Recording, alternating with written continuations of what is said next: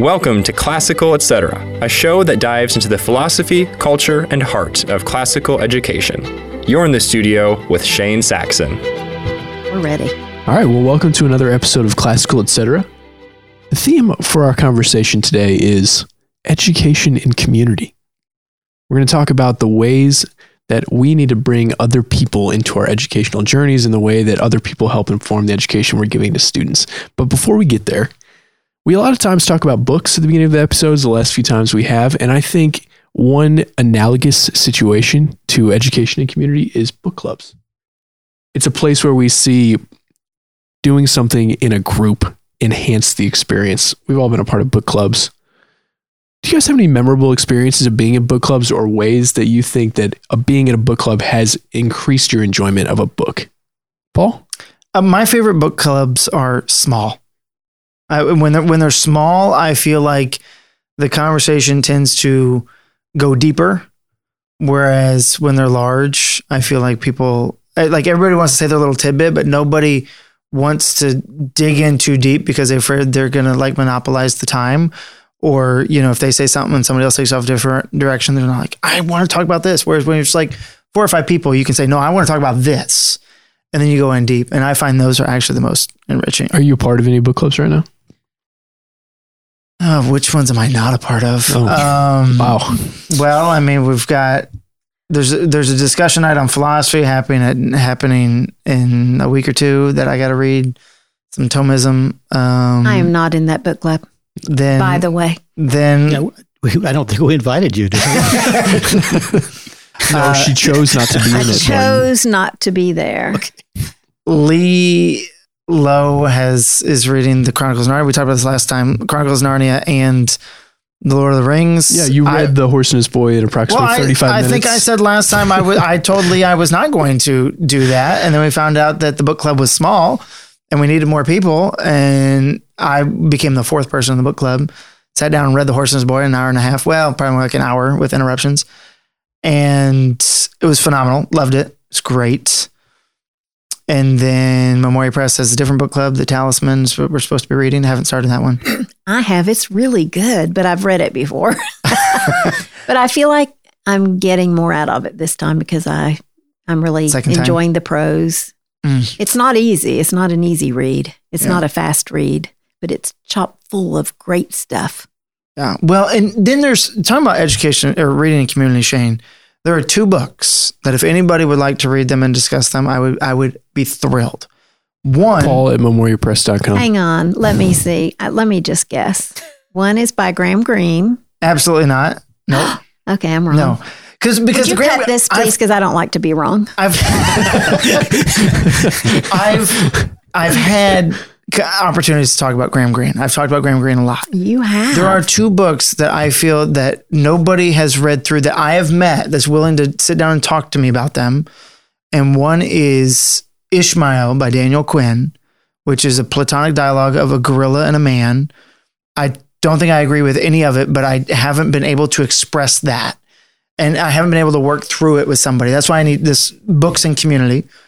And the other one is Laurus by, what's his name? It's a long, complex Russian name with lots of consonants. Yeah, that's right. 8th Day Books had it at their table at the conference last year, and I bought it. And it's fascinating. It's set in the Russian Middle Ages with this young boy who becomes a healer, like the town doctor, but then becomes a holy man, like an ascetic, monkish kind of holy man, goes on pilgrimages, comes back. And I feel like there's so much there that I don't understand because it is sort of the eastern side of Russia is what's coming through the faith, the Eastern faith aspect that I feel like I'm missing some things. So I want to talk about that one. Which has been talked about as the Eastern Orthodox response to Umberto Eco's The Name of the Rose, which I actually read recently. Right. And The Name of the Rose, I felt like I read it and I was like, okay, I kind of get what's going on here because I'm Western, but Laurus, I feel like I need some discussion. You need some community. I do. I need some community. Martin, what do you like about book clubs, or do you? Well, I think for one thing, they impose a little accountability on you. I mean, you may make a decision to read a book and you may or may not read it, but if there's a date on which there's going to be a discussion, you feel like there's more at stake because you don't want to display your ignorance if you haven't read it or read it well at the meeting. So I think it provides some good incentives. The other thing is that it helps you to see things in a book you've read that you may not have seen. Sure. Because when anyone reads a book, they read it from their perspective. There's certain things they see, and those things are different from the way another person, the things another person might see in it. And so it's always, I think that in terms of just the discussion, that's the chief benefit to me. I think that's undebatable that the benefit of a book club is to listen to what other people saw in it that you didn't see. And sometimes it's a revelation. We've all probably experienced that where you've read a book and then you're in a discussion, somebody brings up something, it was right there. You just didn't see it. And it was something important. Or they change your mind. Mm-hmm. Or they change your mind on something. That's always fun. I think too. Michelle did that in our last conversation about the Graham Greene book. Like she said something about one of the characters. And I was like, I don't think that, and she was like, well, we're here on this page. I was like, what?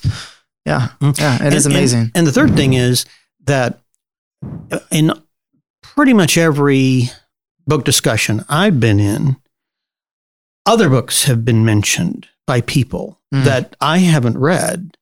And I always end up going away from a discussion with a short list of books that I need to go get. So it gives you an incentive to read other things that you may not even have known about. Sure. Connie, what about you? I've been in lots of book groups over the years, but my favorite was when my children were little, when they were all the way through school, really. When, you're at home with the kids all the time and it's isolating, which that's what we're talking about is community. And I had this group of friends and we would go once a month to Holly Cook bookstore, local bookstore in Louisville, once a month, away from our children, just adults. And we read really great. It's the first time I read Anna Karenina. It's the first time I read Middlemarch, just so many good books. And we got this one anthology by a lady. She's died now. I can't remember her name, but it was called Half Savage, Hardy, and Free. And it was about women's lit. And we would read a chapter of it and then read whatever book she was talking about. And that lasted us at least a year. But those experiences were absolutely the best book club experiences I've ever had. But they were very smart women. And these book clubs I'm in with you guys, maybe just don't. The quality is just not quite. Maybe so. It could be. Maybe so. One time there was a tornado and and we were so involved in whatever book we were discussing. And we were sitting in the window of the Holly Cook. The house was taken up by the tornado. They were still involved in the discussion. They were so... We were at Holly Cook and we were sitting in the window and the server came by and said, there's a tornado warning, so you'll need to move inside the store. And we were like, yeah, okay. And we were drinking our coffee and talking about the book. And 5 minutes later, he came back and said, we're really going to have to ask you to leave because there's a tornado and you're sitting in the window. And you're like, okay, we're getting up now. And then we just continued on and they came back again. And he said, we are closing the cafe and you have got to get up and move to the inside of the store. So we finally managed, it's hard to just a group of women, it's hard to get us to move. Mm-hmm. And we finally moved to the inside of the store and there were people like they had benches and there were people lying under them. We were like, what is going on? So we just kind of sat down in the middle of some bookcases and continued to talk. Then it was over. Our husbands were looking for us because there were threats of tornado. And one actually came down on Shelbyville Road, not at Holly Cook, but very close. And they had heard that and all their wives were out having a really grand old time. They say that books can transport you to another place. In that instance, you may have literally been transported to another place because of your book. It could have been. I was just sitting here remembering the first book discussion group I was involved in, when I was living in California many years ago.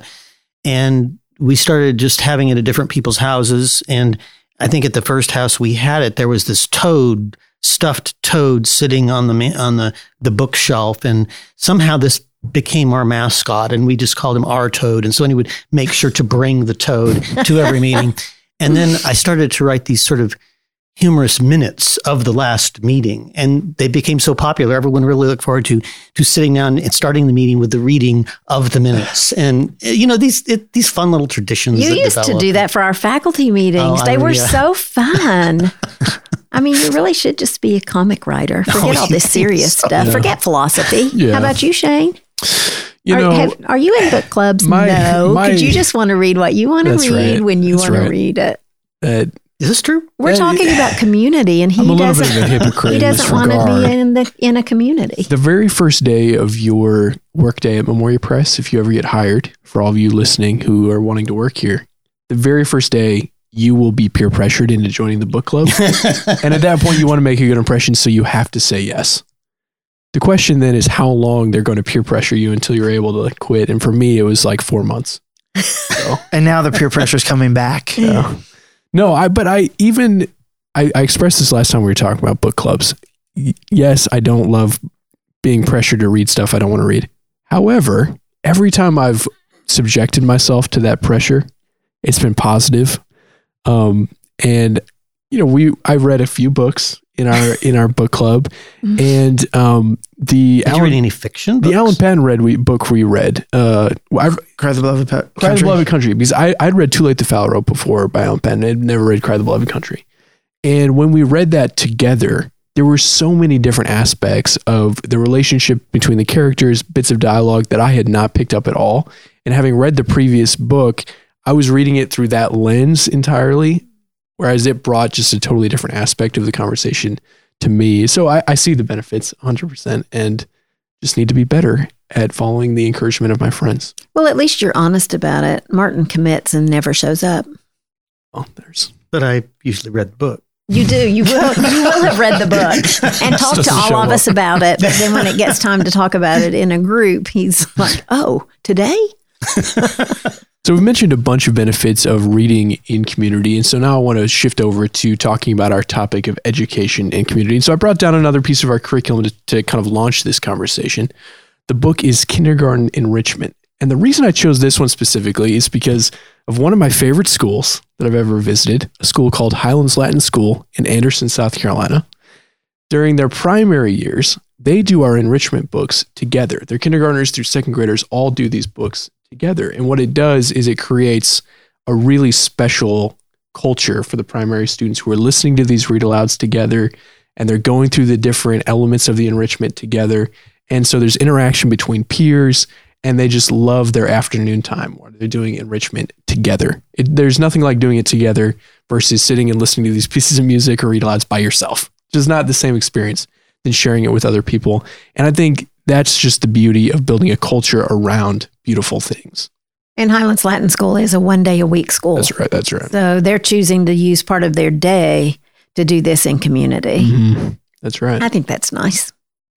Yeah. So, Tanya, when they were creating the enrichment curriculum, what was the thought process into kind of laying it out the way that it is? And what role does it play in a more full-time environment?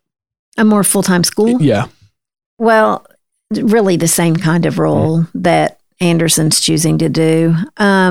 Lee actually came up with this. She really wanted science and history and poetry and music and art to be tied to a read aloud book. And she really wanted to choose the best read aloud books and then just wrap everything else around it for that kind of corporate experience for the student. And just as introduction. And we, now we have the extra science sets, and we've got extra history sets. And that was never her intention. We only did that because homeschoolers were wanting more work to do. They had more time than we did in the classroom. But her idea was just, if you were reading Miss Spider's Tea Party and you wanted to study a little bit about spiders, that you would just do it within the context of the read aloud book and just look at the spider. How many legs did she have? And, some of the characteristics of her. And it never be a full blown serious science or history lesson. Some geography, to find the place of the read aloud book in your on a globe or on a map. Just very gentle introduction, all tied around beautiful literature. Yeah, absolutely. So let's start our conversation about community there. What are the things that you can get, that you can expect or receive educating in community versus educating in isolation? What are the benefits of coming together for education rather than staying by yourself? Paul?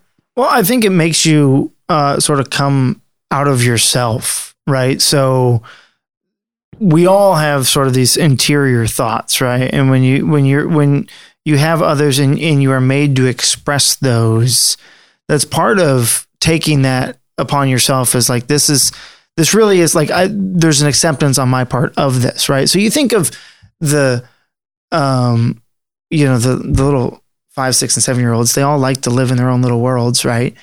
But by reading a book and the teacher asking questions and those students having to respond to it and say, this is what I'm doing, this is what I heard, right? Then all of a sudden we're getting out of that sort of subjective world into an objective one, and one in which sort of our subjective understanding then gets challenged by other people's subjective understandings, obviously at 5-year-old, 6-year-old level, very, very, very basic. But I think it sort of in that community, kind of what we were talking about with books, right? Like people see things you don't, right? And if you assert something, you could be absolutely wrong about the way you read that book, that text, that, you could have, saw that a spider had 8 legs and thought, well, but then what registered in your head was 6 legs, and then you get corrected, right? So I think, that's a huge aspect, because it makes sure that what we're assimilating and what we are then ready to present to other people about what we believe is in fact what we learned. And it also is a break. It's that 2 days a week that my kids were at Cheryl Lowe School was a huge break for me. And that's nice too. It was like a time when I could rejuvenate, and they came home filled by somebody else. And it was just a wonderful experience for all of us. They were refreshed. I was refreshed. And then we came back to, the next day we would come back at home to school together. It was just, I feel like hybrid homeschooling if you can find a 1 or 2 day a week cottage school is the ideal way to do it. Did you do your book club with those ladies while your kids were at Cheryl's program? No, we did it at night, and our husbands had to babysit. Okay. Because it was only once a month, but it was, and that was, that's another thing is why were we so excited? It was a break for us. And absolutely. And that's what, when you were talking about, it was a break and a rejuvenation. I was curious if while your kids were getting, at the exact same time, if you were doing, I was rejuvenating, it was like, we're going to our separate groups to learn in community, but that doesn't always work out. The other thing that community does is it gives an incentive for one of the great classical values, which Cicero writes a whole essay about, and C.S. Lewis wrote a whole book about, in part, and that is friendship. Lewis points out that, there's that line in his book, The Four Loves, lovers stand face to face, but friends stand shoulder to shoulder. There's some interest that they share. He talks about the Arthur Greaves who he meets earlier on, and they don't get along very well, and then they find out they have this common interest, and they become great friends. And so I think one of the things that doing anything in community together, especially activities like are in a book like this, that you're doing the same thing together with somebody. You're developing a shared interest in something. You now have things in common, and that helps to produce friendship. And there's people I see, and they're always engaged in individual activities, and they don't have many friends. And I don't know what life would be without good friends. I don't think it's something we talk about enough. But this is very important for a happy life. And I think that's another thing this does. As you pass through life, you go through these different phases where your community is kind of pressed on you by your life circumstances. So most of us have had the experience of being in a class, and you relate to that class in a way you will never relate to people ever again. Right. And in book discussions, it's not only that you agree on things, it's that you disagree about things. And particularly, and this is, I think, easier with men, you can correct me if you think I'm wrong, but disagreement's half the fun. Among my best friends are people I disagree with, but we love disagreeing with each other because we're disagreeing about something we care about. And that's half the fun in these, panel discussions we do at some of these homeschool conferences with Andrew Pudewa and several other people. I mean, the fun of it is the disagreement. We try to incite it as often as possible. At the beginning of one of his books, I think it's Owen Barfield who says this, not Lewis, but maybe it is Lewis. Maybe it's in a Lewis book. I can't remember. Anyway, the dedication is friendship is opposition. That's a very interesting thing to say. And I think this is what he's getting at. If you're good enough friends, you love disagreeing with each other. It causes a conversation. It causes more thought about something. And any disagreement assumes a point of agreement. So I think all those things happen in a discussion and help to just. It's an environment that helps make that happen. I would like to agree with Martin that I disagree with him most of the time. I don't know about that. And it makes and they're good friends. Yeah. No, most of the time we agree. No. That's good. That's. Oh my gosh, I'm in the middle of a comedy hour. There are various ways that we at Memoria Press try to cultivate this kind of community. And I'm telling you, you've been really active on our forum, and that's been one place where there does seem to be a lot of community for people thinking about how to educate their own children. What do you think the role of that forum has been for you, and then in the lives of these people who seem like it plays a pretty substantial part of their weekly life? Well, my feelings are hurt that I passed 7,000 personal posts that I had made a couple weeks ago and nobody acknowledged it. So I feel like y'all should have had a party for me or something. You did what? It said that I had posted 7,000 times. I've had a lot to say over the years. When you post 7,777 times, maybe we should get you a gold watch. No, I just want a party. The forum is crucial, and not just because I'm on there posting 7,000 times. I do get on and help people with curriculum questions, but they are helping each other. That's the value of it, is those women who have been using Memoria Press and who take the time and make the effort to write long, lengthy posts helping newcomers or helping people that are melting down over homeschooling. That is so valuable, and it's such a way of giving back. That forum is just probably the best tool that we offer to the homeschooler, because it gives them a platform to get help, but it also gives them a community. They know each other. Anybody new on there is welcomed with open arms and welcomed into the community, encouraged to continue posting. It's just, they post health issues, prayer concerns.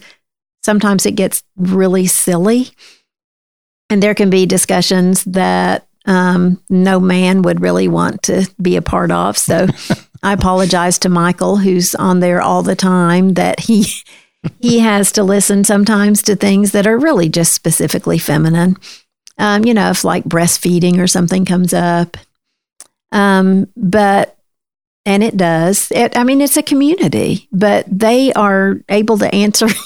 Are you trying not to laugh? No. I'm appreciating your point. Well, you're getting ready to have a baby. It'll just get to be something you can talk about. That's right.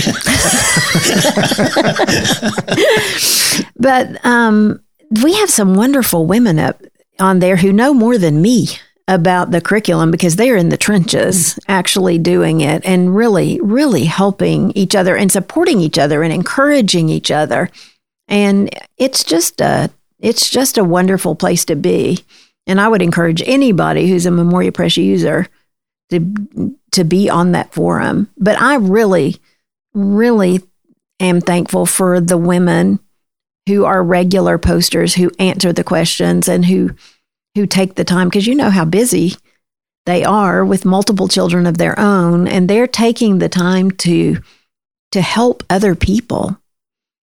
Sure. I think there are a lot of forces that are there's some people who have this instinct to want to like do something like a forum. They want to go out and connect with other people, but then there's some of us who would rather not. We'd rather just be by ourselves. What are some reading your own books? Reading our own books. For instance, what are the forces the things about community that are hard, and then how do we overcome those obstacles? Paul, you lead an online school where there's maybe an inclination for some of the families to be more individual, and yet you're creating this community through leading the school. How are you helping these families face those obstacles and then overcome them? Well, I mean, there's a whole slew of ideas of things I want to do with the Online Academy that to help create community, because there's absolutely the temptation of this is it's a self-serve. I need that. I'm going to take that.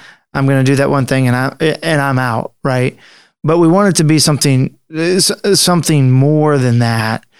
To the point, I mean, one of the first things I wanted to do was, well, let's do a parent evening with, what it means to be conscientious about being safe online, things like that just kind of get us beyond that. But I'll tell you, I mean, I was going to make the point when Tanya was talking about the forum, it's a digital platform. It's not the same as getting together and, being in a room together.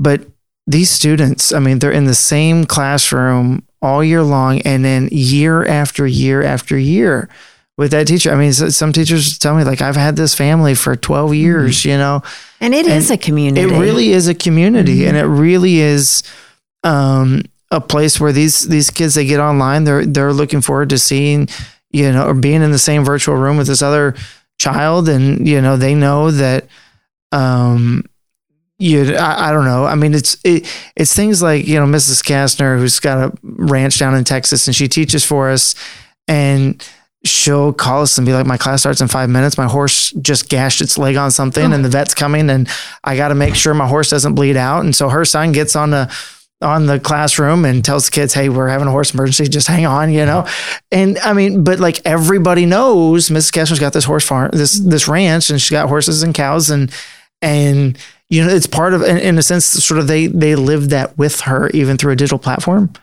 I have no idea what your question was, but it's kind of fun to talk about Community Online Academy.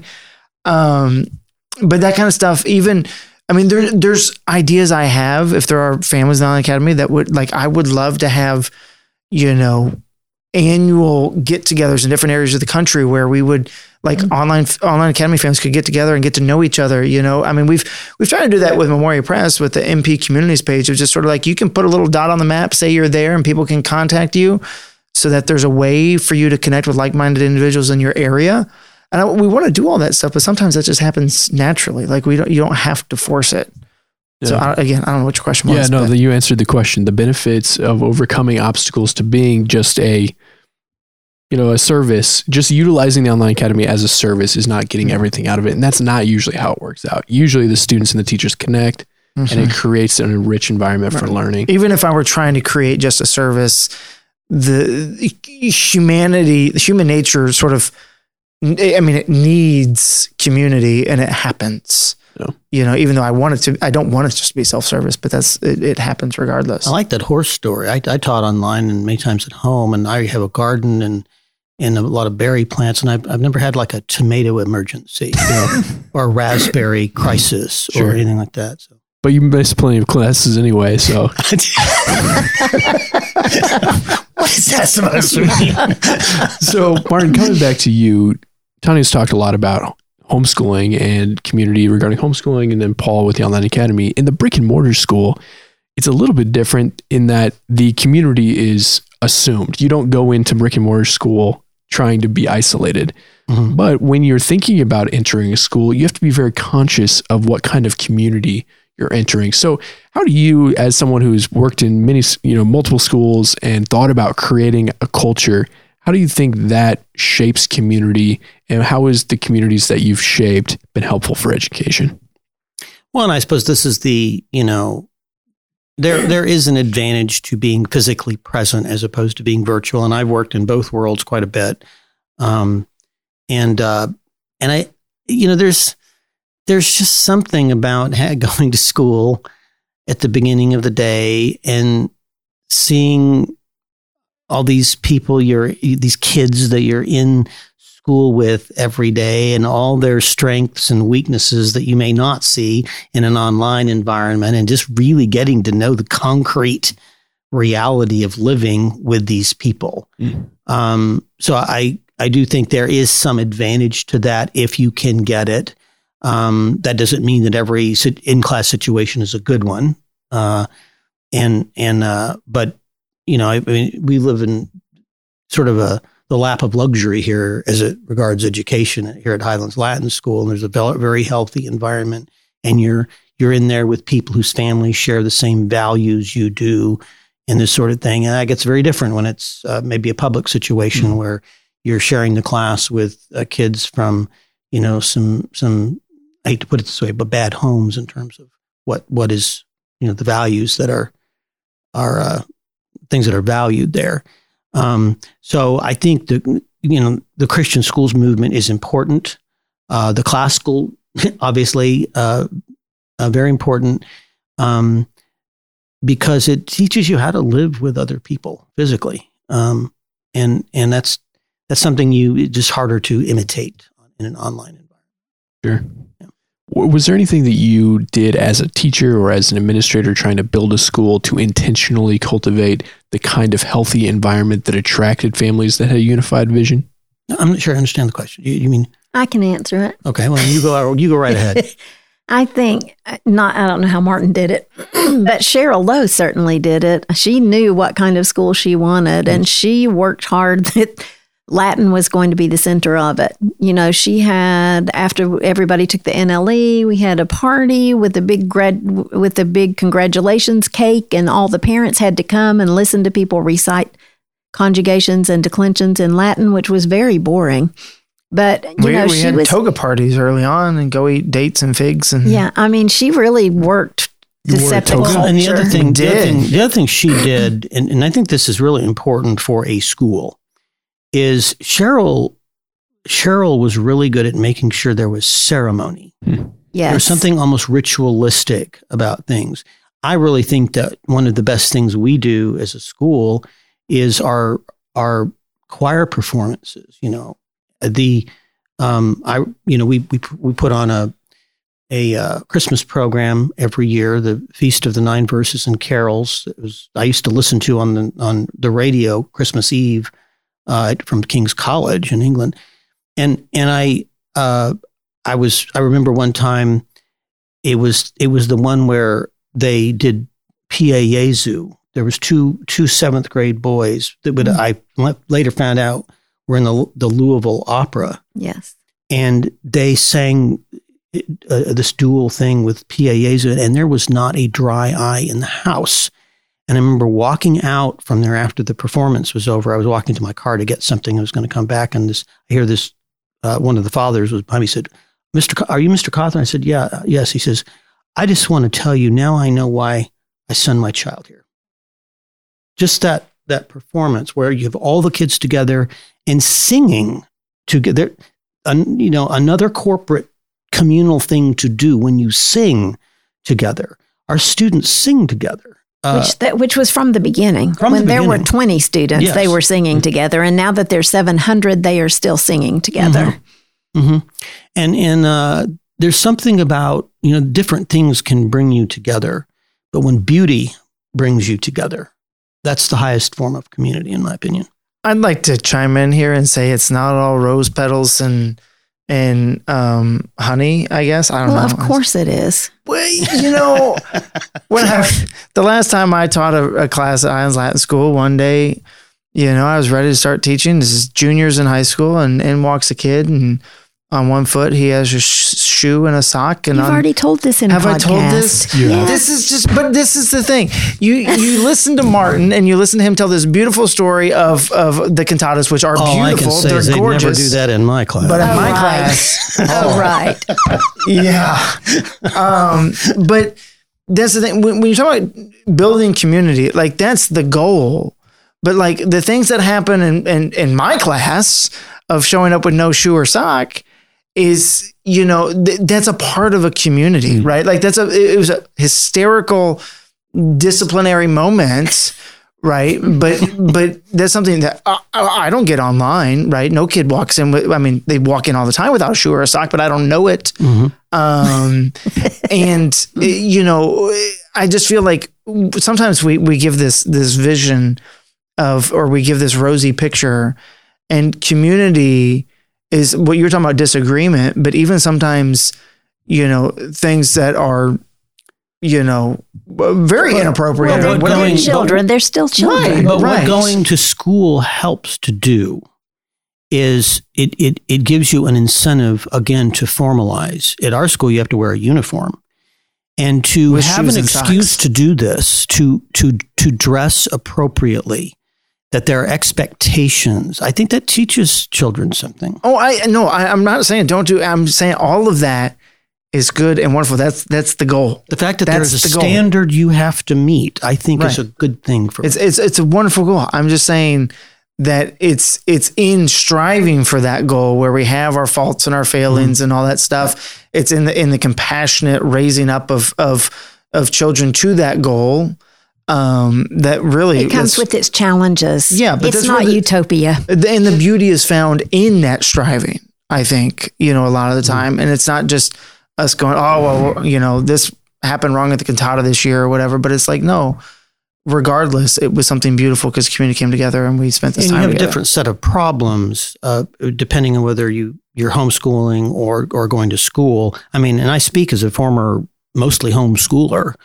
And that is that you do realize as a homeschooler that there are certain advantages of a physical school, and so there's a few things you try to imitate at home to make to make sure your children are getting a little bit of that, and you have to really work at it at home in a way that you don't have to work at it at school. There's other things you have to work at school. And it speaks to the benefit of if you're a homeschool family, finding a co-op or cottage school or some kind of hybrid program to get those benefits that you just can't manufacture. Right. It does, and it doesn't have to be a Highlands Latin school. Mm-hmm. You can just get 3 or 4 moms together with kids that are. It would be best if it was. We've done that, though it would be best if it was a Highlands Latin school. But we did that early on. I just, some of the friends I was in book group with, our children were similarly aged, and one of the moms taught a writing class, and we just all took our kids to her house one day a week, and she would teach them. So, you can do a community without having to think, oh boy, now I've got to start a school because my kids need a community. Mm-hmm. There are many ways to do it. I was a homeschooler. I helped found a 1-day-a-week cottage school, founded a 2-day-a-week cottage school, which is what Highlands was at the beginning, which turned into a 3-day-a-week and then a 4-day-a-week. And then a college. And then college. And an online academy along the way. Yeah, an online academy, yeah. Paul, you said something as we conclude that struck a thought for me. I think that you should write a memoir that'll sell millions of copies called The Beauty is the Struggle. He's too young to write a memoir. Yeah. The Memoirs of Farmer Paul. Well, I hope that there's a lot of different things. There's the farm, there's the education, there's the yeah. Well, you've brought a lot to this conversation, so I appreciate it. Well, I had to disagree with Martin because he wanted me to disagree with him to be friends with him. Yeah. So I couldn't just let him go by. The friendship is sealed. Oh, apparently. Well, on that note, I'll see you all next time. Bye. Thank you so much for listening to this episode of Classical Etc. You can find us on Spotify, Apple Music, or wherever else you get your podcasts. If you liked this episode, consider leaving us a positive review and sharing it with a friend. A huge thank you to the Memoria Press Podcast Network for hosting our show. Be sure to check out all the great podcasts there. As always, I'm Shane Saxon. Thanks for listening, and I'll see you next time. You've been listening to the Memoria Press Podcast Network, providing a classical Christian perspective on the world of education. To learn more about Memoria Press, visit memoriapress.com. To connect with us, follow us on Facebook, Instagram, and Twitter. Thanks for listening, and we'll see you next time.